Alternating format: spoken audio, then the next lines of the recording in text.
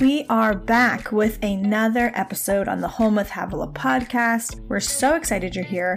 If you were here last week, you know that we started a series all about women being nurturing powerhouses. If you were not here last week on the podcast, make sure you go listen. That is part 1 of this series. Today is part 2, and Havilah is diving more into what that means, all about how Mary's body would be a living sacrifice for Jesus in the same way that his body would be a living sacrifice for us, and what it looks like and what happens when a woman walks in her full calling. So make sure you check out the week before if you haven't. If you're back, we're so glad you're here. The next 2 weeks are powerful, and we're so excited to share them with you. So let's dive right in.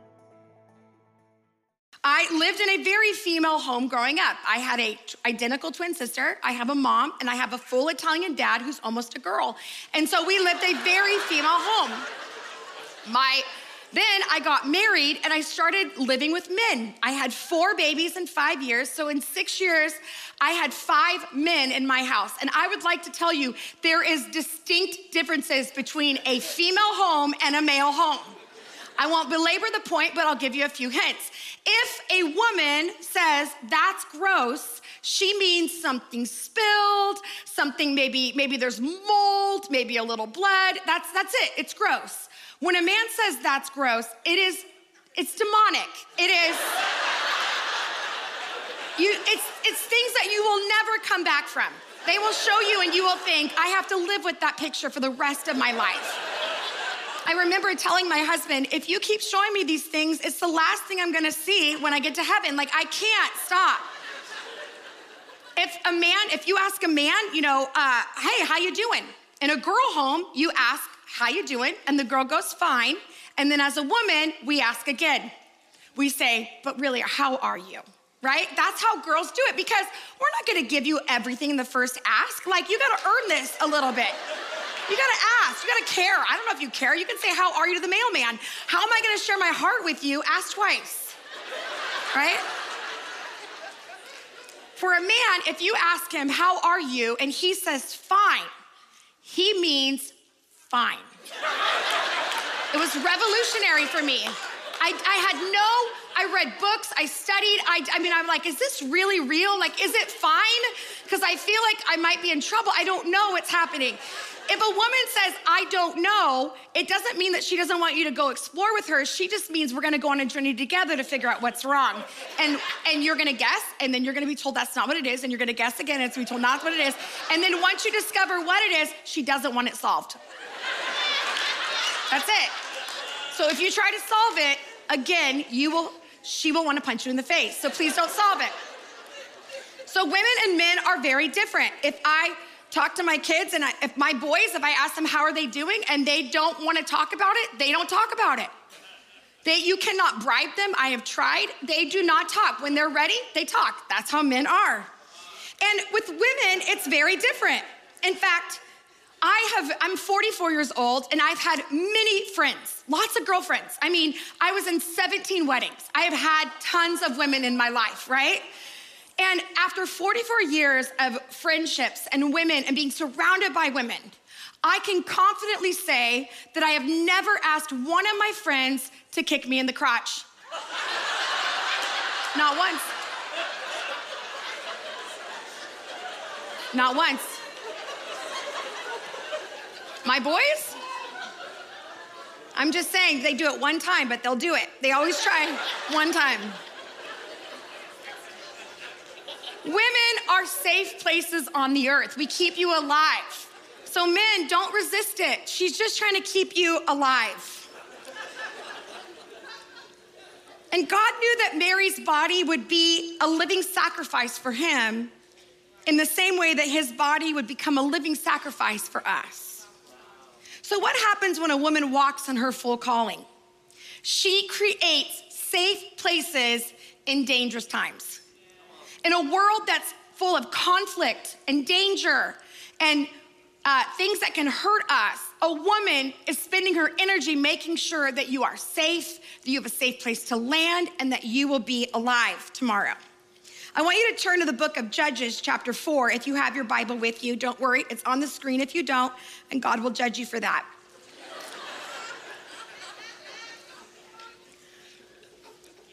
Three environments that women create, they are so powerful. And I know that, when we start talking about men and women, and we tend to want to compare, like, are we gonna spend the entire Mother's Day talking about women? Yes, we are. 70% of the church is women. And often what we are directed towards us, messages, a lot of different things have been male directed. So I think it's okay to spend 45 minutes talking about the power of a woman. So 3 environments that she creates. Well, she creates safe places. That's what a woman does. She creates safe places, and safe means this. Safe, and this is just the classic definition of safe. Safe means protected from or not exposed to danger or risk, not likely to be harmed or lost. It's simple. Safe, a safe house means protected from or not exposed to danger or risk, likely to be harmed or lost. This is what the womb does.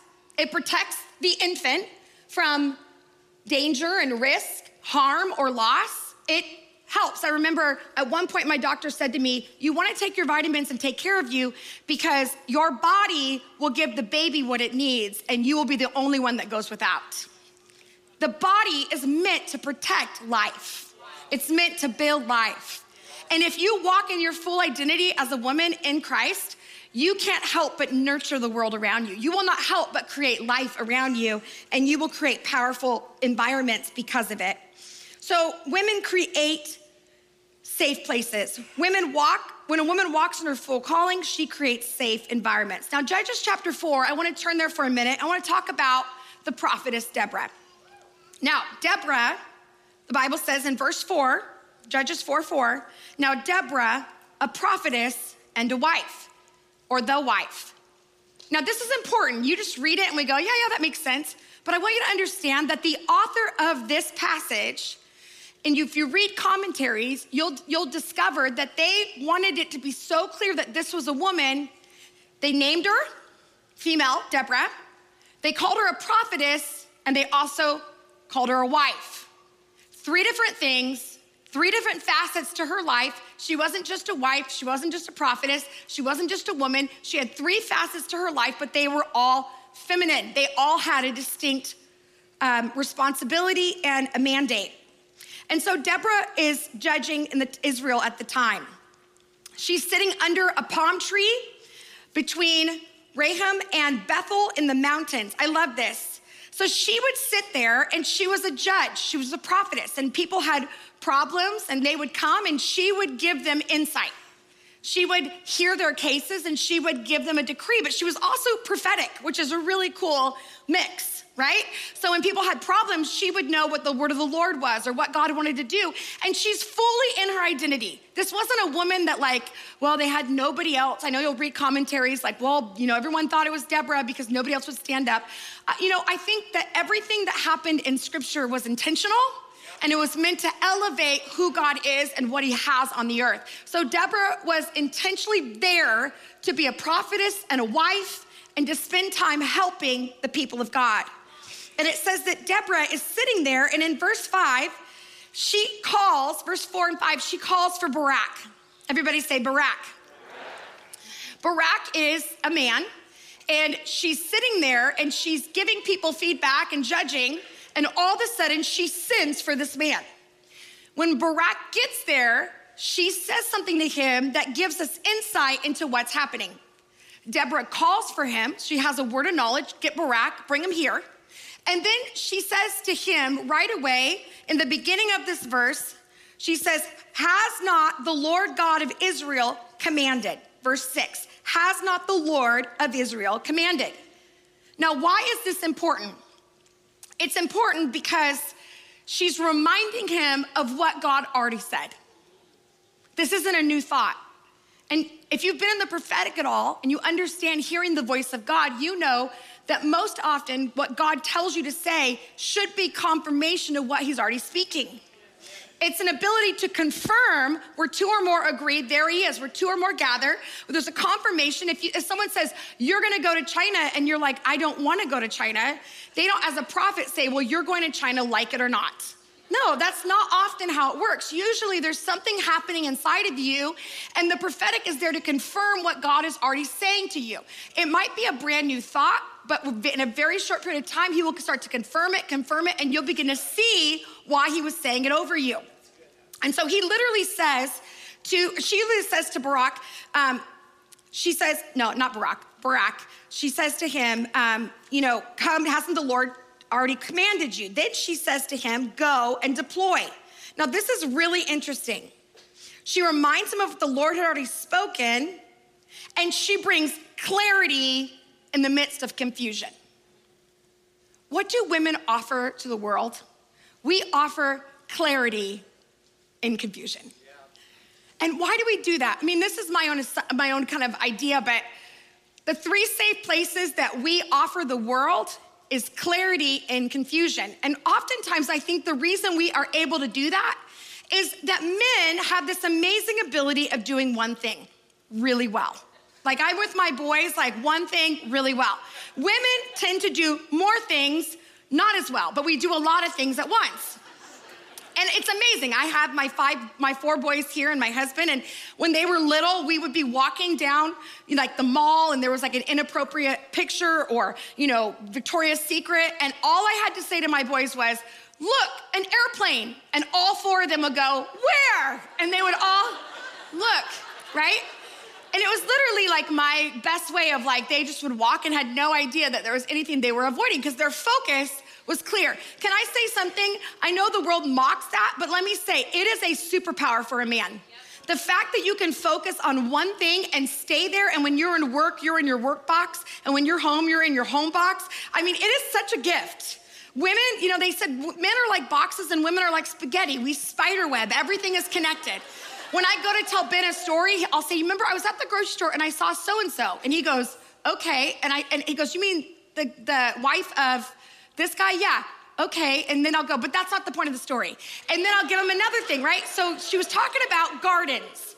Okay, is it about our garden? No, it has nothing to do with our garden. Stop fast forwarding me, try to follow, let's keep going, right?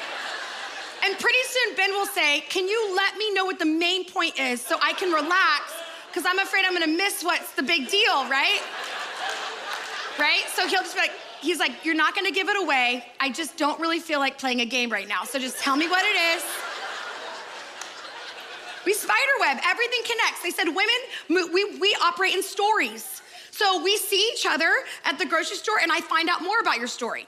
Then we skip each other for a while and then maybe the next time I see you, we keep hearing more about the story. And so women weave stories. We know part of the story and then we see each other and we're adding to the story. So when we see each other, it's like the story is following their life and you're adding pieces to it around.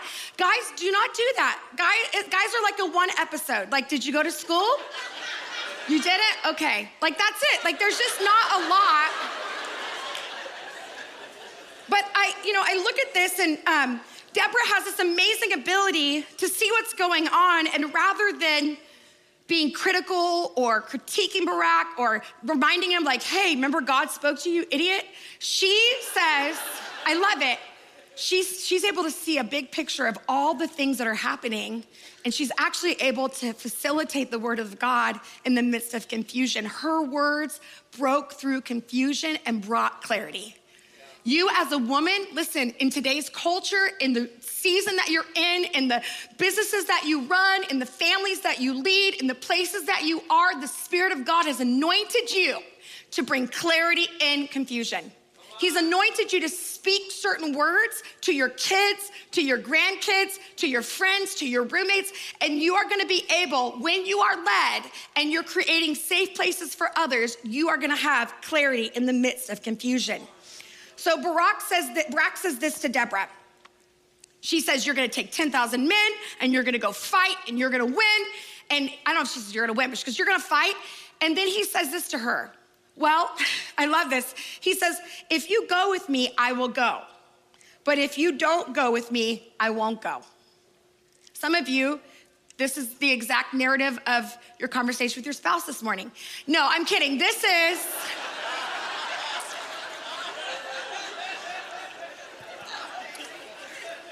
Don't look around.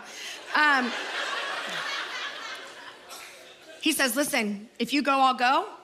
But if you don't go, I'm not gonna go. And Deborah doesn't criticize him. She doesn't say, you coward, suck it up, we're all fighting, we need you to do this. Like she doesn't do anything like that. You'll see that this woman was in her full identity. She was in a leadership role, and she is committed to Barak being who God's called him to be. So instead of Deborah calling him a loser and walking away, she saw Barak through God's eyes.